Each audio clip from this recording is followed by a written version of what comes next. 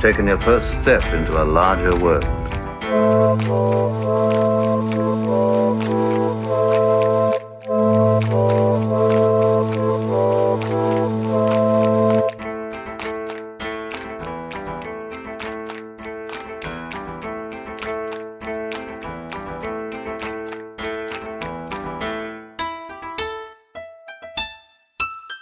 Let's go. Hello and welcome to Force Material. I'm Rowan Williams. I'm Baz McAllister. And this is the show that's all about the source material of Star Wars. It's all about the ways that the Force surrounds us and penetrates us and binds the galaxy together. We're looking at all the things that have inspired Star Wars because I think it was Dave Filoni who said that if you're trying to understand Star Wars just by watching Star Wars, you never will. It's good to have context for this stuff to help you get more enjoyment out of Star Wars. I mean, I think, Star Wars is for everybody. You can enjoy it regardless of whether you know which, Japanese film is being referenced at a particular moment or whatever. But I do think it adds that extra layer of enjoyment to know those things. And for our first episode, we've decided to throw forward and throw back, weirdly, because we're going to look at one of the locations that was used at the very end of The Force Awakens and is going to be a key place in The Last Jedi, Skellig Michael, which is doubling as the planet Ahch-To? Ahch-To? I think Act 2, but I wonder if that's a little bit too on the nose. Bless you. As a pun there that we're having the second act in the story on yes. Act 2. So maybe it is meant to be pronounced Ahch-To. Well, we'll find out in December, but for now, we'll call it Skellig Michael, shall we? Yeah, Skellig Michael will do nicely. And I think a lot of people know this already, but those sequences were filmed off the coast of County Kerry in southwest Ireland. I come from the other end, from the northeast of the island. And weirdly, the word Skellig just means rock in the ocean. And we have an analogy for that in the north called Skerry. And I think that Norway has its own analogy. A lot of European countries have the same word or a similar word for rock in the ocean. But this one is called Skellig Michael. And it's one of two, because always two there are. Great Skellig and Little Skellig. Skellig. Oh, now the pronunciation of this eludes me as well, which is to my eternal shame. Well, if it eludes you, it's definitely going to elude me. But rest assured it's the Irish word for little. So both the islands together are some of the most important seabird colonies in Ireland. And it's probably a minor miracle that anyone got to film there at all. Do we know how that happened? Like, how was it just the power of the Disney machine, we think, or? I think it may have been the power of the Disney machine, because a lot of people were reportedly unhappy with the Irish government allowing them to film there. Not very much had been filmed there in previous years. In fact, the last thing I could find a record of having filmed there, the last production, was Werner Herzog's Heart of Glass. I'm not even sure, because I haven't seen that film. I'm not even sure if it did. But that was 1976. Right. Yeah, and that would have been a long time ago. Probably before everybody got up in arms about heritage listings and seabird protection and things like that. Other than that, there's just been a couple of TV documentaries, which I'm sure were very respectful. But this is Star Wars, and this is a production on a vastly different scale. Absolutely. Now, so it is actually on the UNESCO Heritage List, this Skellig Michael. That's right, yeah. It was placed there in 1996. So 20 years after that Herzog film would have filmed there. And I think that pretty much nothing's been done there. So it's a very isolated place. It's 12 kilometers off the coast. The only way you can get there is a very choppy sea voyage. And they only give out a certain number of boat licenses. So very few people can actually get there. Well, I'm sure one day. So look, I assumed that you had been there, but that was just my racism towards all Irish people coming out. So you have not been there. I've not been there, and I'm making my peace with the fact that you and I probably will never be there, because tourism there will just explode. I did look at it after I saw Force Awakens. I was back in the north of Ireland for a little while, and I thought I could make the pilgrimage, but it was completely the wrong month of the year, because the voyages are only out to Skellig Michael when the sea is good enough, and that's almost never. Well, that's not do or do not, Baz. There is no try. We can do it. Yeah, but the other thing is it's now booked out. Well, for whole seasons in advance. So, that makes sense. As you can imagine. So it's kind of like, I think the main industry of Ireland now is tourism, both for Star Wars and Game of Thrones. That's pretty much it. What percentage of people who go to Skellig Michael do you think go in pairs and hold out the lightsaber to someone once they get to the top of the rock? No, it's got to be more than 10%. Oh, at least. I would think the other way around. Like, well, yeah. Yeah. I read a stat last year that said that 10% of tourism to Northern Ireland is now directly because of Game of Thrones. Wow. Yeah. So I would say that with Skellig, it would be a much higher proportion that are Star Wars fans. Now, you mentioned that it hadn't been used in a film since 1976. So I guess the thing that I'm wondering about is, like, how did they even know about Skellig Michael Island? Like, what had there been, like, historical records of this place being, like, this amazing destination to visit, or where did that kind of come from? Well, there have been lots of people who've written about it in the past, and some very famous people have visited there.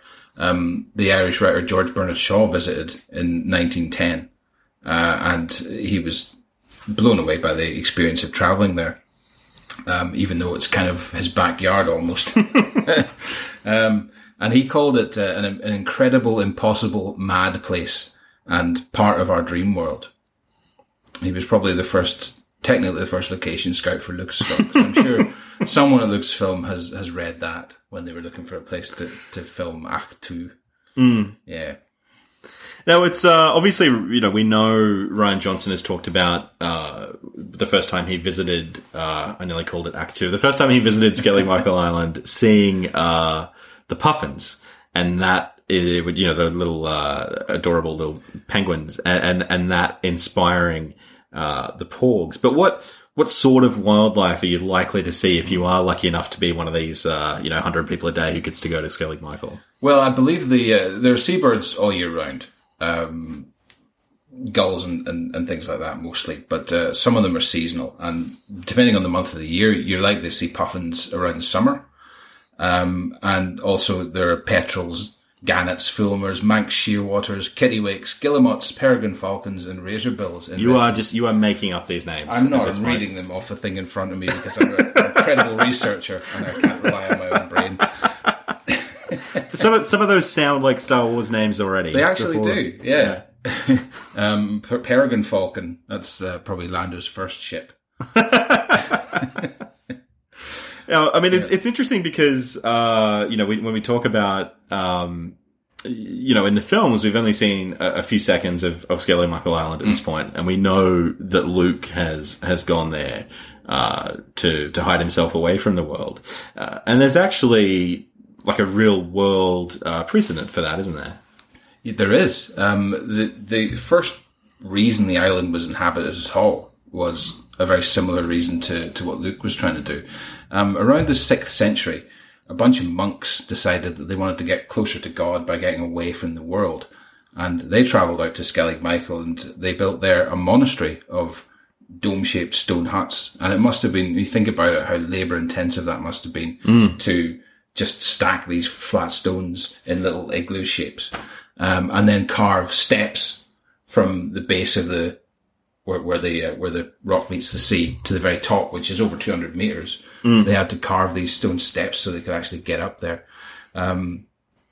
All the while in the Irish weather and the wind, which is just, the wind would be uninterrupted right across the Atlantic, and you get some gales down in that part of the world. So I can only imagine how much work it took to build this place, but build it they did. Okay, so why though? Like, of all the places they could have, like, what was the motivation to go to Skellig Michael? Well, as I said, just to get away from civilization. They seriously believed that they could find peace and find spiritual enlightenment by just leaving the world behind. And what better place than a rock in the middle of the sea, which is reasonably hard to get to and assailed by wind and weather. But sadly, eventually they did leave. I suspect the Irish weather did get a bit much for them. And that would have been after 2 or 3 centuries there. So several generations of monks did live there for a long time. But eventually they fled for the safety of the mainland and abandoned the place. But it still remained a site of pilgrimage. Although there weren't people living there permanently, people would come there and climb the steps and I guess pray at the old monastery. and then return to the mainland again. So not much has happened over there for the generation since the monks have left, until the Irish decided to build a lighthouse to keep shipping safe. And there were 2 lighthouses built in the 19th century. One is still working. Yeah, right. So I assume that I don't know if it's an automated light or if someone lives there, but yeah, it's it'd be an impressive place to spend some time. I assume it's just Mark Hamill up there operating it. That's right. Now you mentioned earlier what Skellig means, but who's Michael? Yes, well, so Skellig Michael and Little Skellig are the names of the islands in translated from the Irish, and at some point before 1044, the monks dedicated the island to Saint Michael, the Archangel Michael. Again, paralleling this with Star Wars religious history, do you think that the Jedi are then the equivalents of warrior saints in the mythology of the Church of the Force, which was introduced in Force Awakens? I suppose so. I mean, the Church of the Force is an interesting one. Like, I don't know how you feel about it, but to me, I kind of cringed a little bit the first time I heard the term Church of the Force. Yeah, a little bit. Purely because it's a very...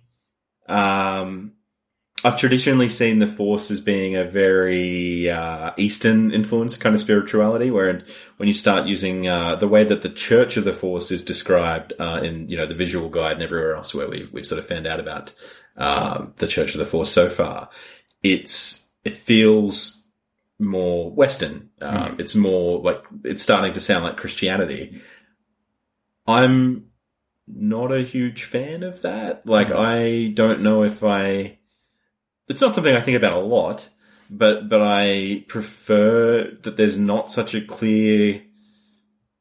It's strange to think of Luke as being like a figurehead for a church, per se. Like, it's strange to think of him as being I suppose it's just because, like, it's my own personal biases coming in, where maybe I'm not a huge fan of the church in real life. So it's to me, it's not something I really want to attach to Luke Skywalker, if that makes sense. It does make sense, yeah. The only thing that I like about the Church of the Force is that it made all those idiots who take Jedi on their census forms wrong. Because Jedi is not a religion. It never was a religion. Jedi is, at best, a warrior monk of the Church of the Force. But you're right. If Luke Skywalker, though, became a whispered myth within his own lifetime, does that mean that it's pretty easy for members of the Church of the Force to be able to revere Jedi who aren't with us anymore? Do some of them look up to Mace the Martyred? Do they ironically make stained glass windows to him? I guess very, very high up in the side of tall structures. It's funny because, I mean, I suppose that comes back to one of the discrepancies, for lack of a better word. Or it's not really a discrepancy, but it definitely... a thing about the prequels that was different to, I guess, how a lot of us had imagined the galaxy being based on the original films, where, when Han Solo in A New Hope talks about the Jedi as if they were something that, had not been around for a long, long, long, long time. And, it was realistic that he would see it as sort of this space mumbo jumbo that wasn't real. To me, now I suppose this didn't really make sense in the original film as well, given, Obi-Wan Kenobi's age and the fact that he, had been hanging out with Anakin Skywalker not that long ago. But, I mean, that's always seemed strange to me that they could so completely vanish from the public consciousness in the space of a generation. That's right. And when you think about it, Order 66 did only purge the Jedi, not everyone who followed the Church of the Force, to my knowledge. Exactly. So I guess maybe there had just been a generation of people who... Well, we've seen in Rogue One, there are certainly still people around who believed, in the Force and believed in the teachings of the Jedi, but were not Jedi themselves. That's an interesting point, because there are a lot of different religions that seem to follow the same path, seem to follow the Force. Yeah, which is, obviously... just the same as real life. So no matter whether you're calling it the Jedi, the Guardians of the Wills, or the Church of the Force, it's all this, or some wacky old man's belief in magic bacteria called midichlorians that live inside you. Everyone's got a different idea of what the Force is, and I kind of think that's nice. It does parallel the real world. I mean, in theory, everyone who follows any kind of organized religion is praying to some kind of higher power, which could equally well be the same higher power. Yeah. Yeah, absolutely. I guess it's just, in the Star Wars universe, it is a little bit strange that it was only a generation ago that there was a whole galactic police force of people walking around clearly publicly exhibiting that this religion was real and that they could do this thing. But then again, I suppose how many people would have directly come into contact with a Jedi? And a lot of people probably thought that the stories about the Jedis were myths or exaggerations or might not have believed in they might have accepted that the Jedi were a galactic peacekeeping force, but they might not have believed in the Force per se. That's right, yeah. Yeah. Obviously, there are creatures, within the Star Wars universe and on Ahch-To itself that we know do look at Luke as, well, maybe not necessarily Luke, but certainly the Jedi Knights as these sort of religious figures. So we know that in The Last Jedi, we're going to be introduced to these caretakers. Yeah. I like the look of them, but with a bit of caution. Because they kind of look like grown-up Teenage Mutant Ninja Turtles who've become nuns. That sounds awesome. Well, yeah, it does sound awesome, but let's hope where are they going to get pizza on Ahch-To? But yeah, it's clear that Luke's not alone on the island, which is weird. When you think about all the things we were told in Force Awakens about Luke heading into exile, you kind of think that he's going to be off on his own, just brooding on a mountaintop, which is where we see him first. But he's clearly not. There are other creatures there. There are these caretakers, and the whole island is covered with porgs, as we know. Well, it's interesting. I don't know if you've been reading the Darth Vader comic that Marvel's putting out at the moment, Charles Soule's Darth Vader, because there's a character in that run so far. And I wonder if this is the vaunted story group teasing something we're going to hear more about in The Last Jedi, because in that first story arc of the new Darth Vader comic, Darth was battling a Jedi who had taken a vow. I think he called it the Barash or something along those lines, which was basically a vow to remove himself from society and to exist only within the Force and to not interact with other living creatures. He's got a droid for companionship, and that's about it. Right. So it seems like maybe, rather than being something that Luke has decided to do on a whim or because, desperate times call for desperate measures, that this is actually something where there's a bit of a tradition of Jedi sort of taking themselves off the board like this. I do wonder why Luke didn't exile himself with his best mate droid. He could easily have taken R2-D2 with him. And if he did get there by X-Wing, where's the droid that flew that? Well, we've seen, I believe it was a Topps Card Trader card, where we've actually, you know what? Actually, that's getting into spoilers. So let's not talk about that. Yeah. Not everyone cares about Topps Card Trader cards. Force Material Podcast, 100% spoiler. But yeah, certainly, it is a little bit strange that he didn't bring R2 with him, but he has these caretakers here. He's got these sea creatures, these porgs, and it looks like they've certainly in Entertainment Weekly and other places like that I think we've all read at this point. They have been talking about building like a village on the set. So certainly he's not the only person on the island. That's right, and there are these huge Loch Ness monster-like sea creatures out in the ocean too. Which there's a lot of sea life around the real Skellig Michael too.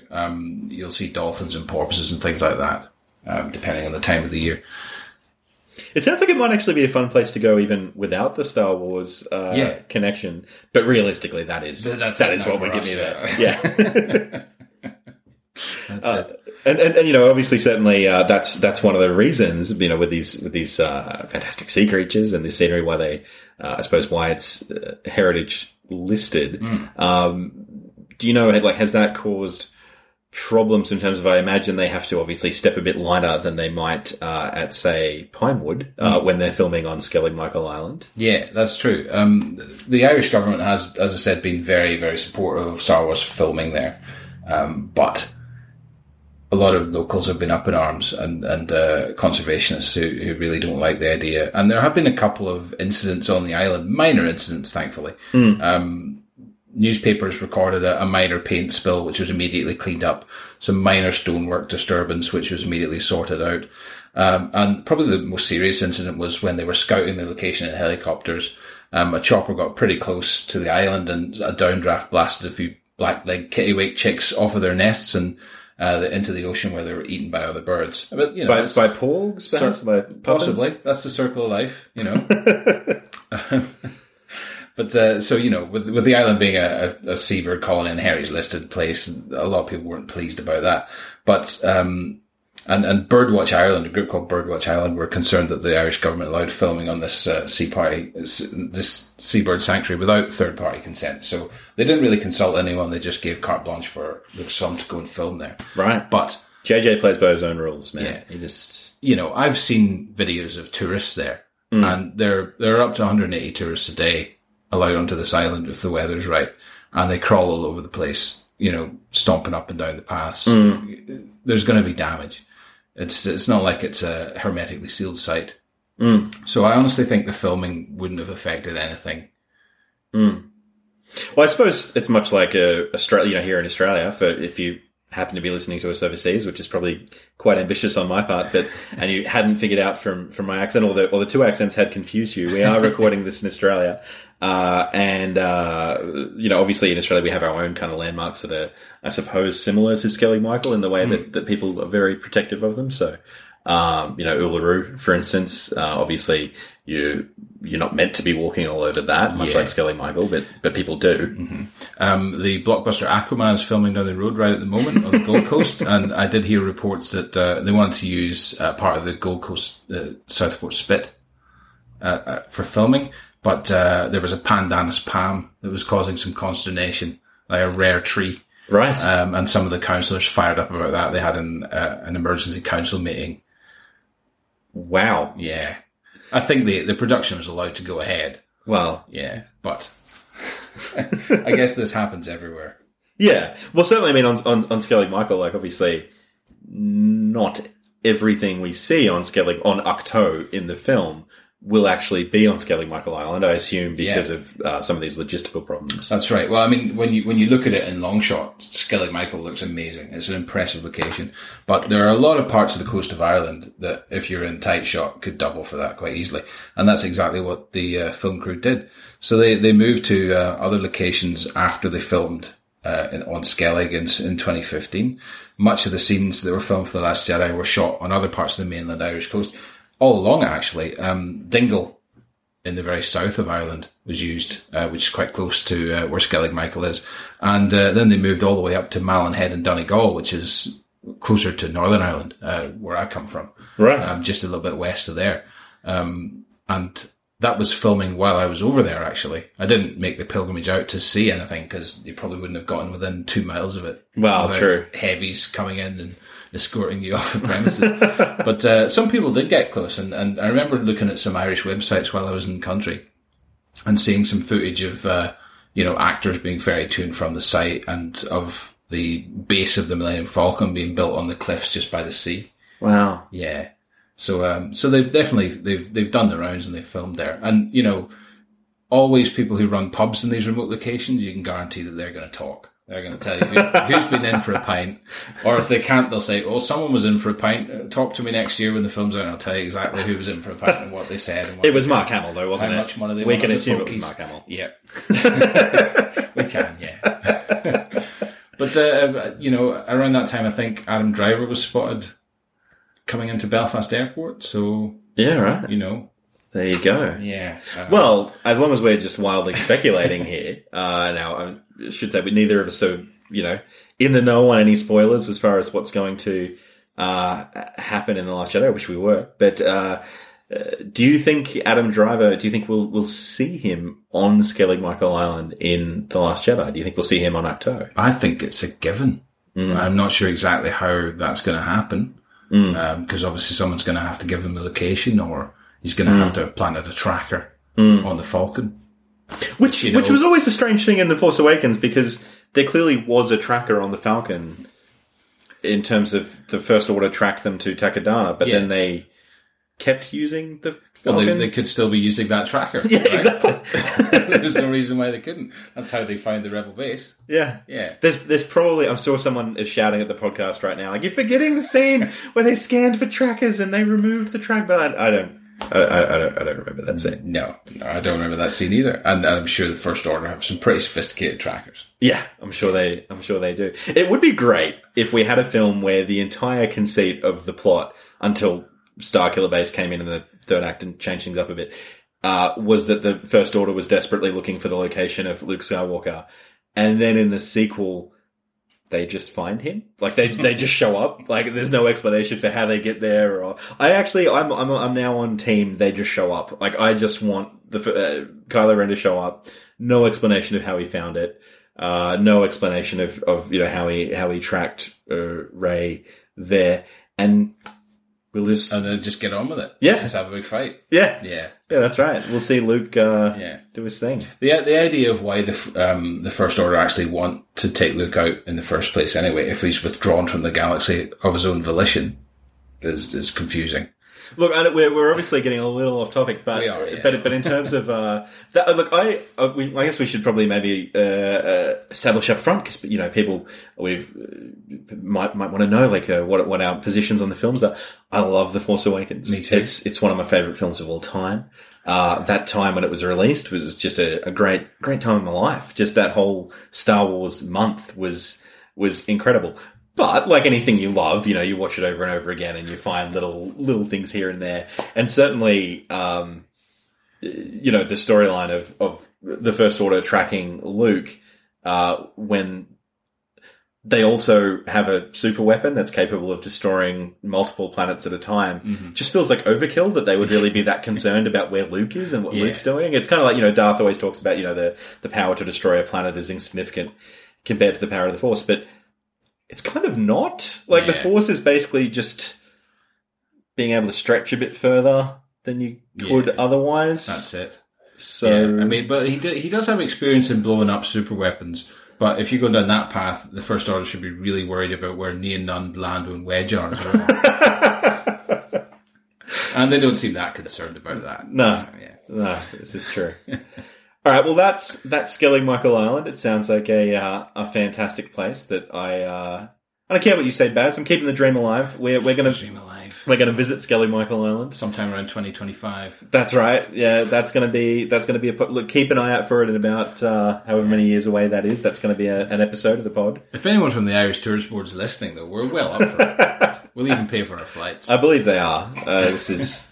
I've got the analytics here, and it's very popular in the Irish. It's going off. Yeah, that's right.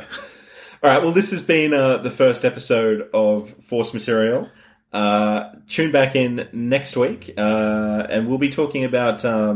We're going to start looking at the films that Rian Johnson has been teasing that people should watch before The Last Jedi. Ryan's Film Camp. Ryan's Film Camp. We're going to be taking part in Ryan's Film Camp, and we hope that you will be taking part in it with us. The first film we're going to be looking at is 3 Outlaw Samurai, which is it's a pretty cool samurai movie. It's worth a watch even if you inexplicably don't care about The Last Jedi but are listening to this podcast. Mm-hmm. So if you enjoyed us, don't forget to tell people, get the word out, like and share and tweet and all that great stuff. Point people back to the Force Material website, which is an archive of absolutely amazing source material about Star Wars. This has been Force Material, and you've just taken your first step into a larger world.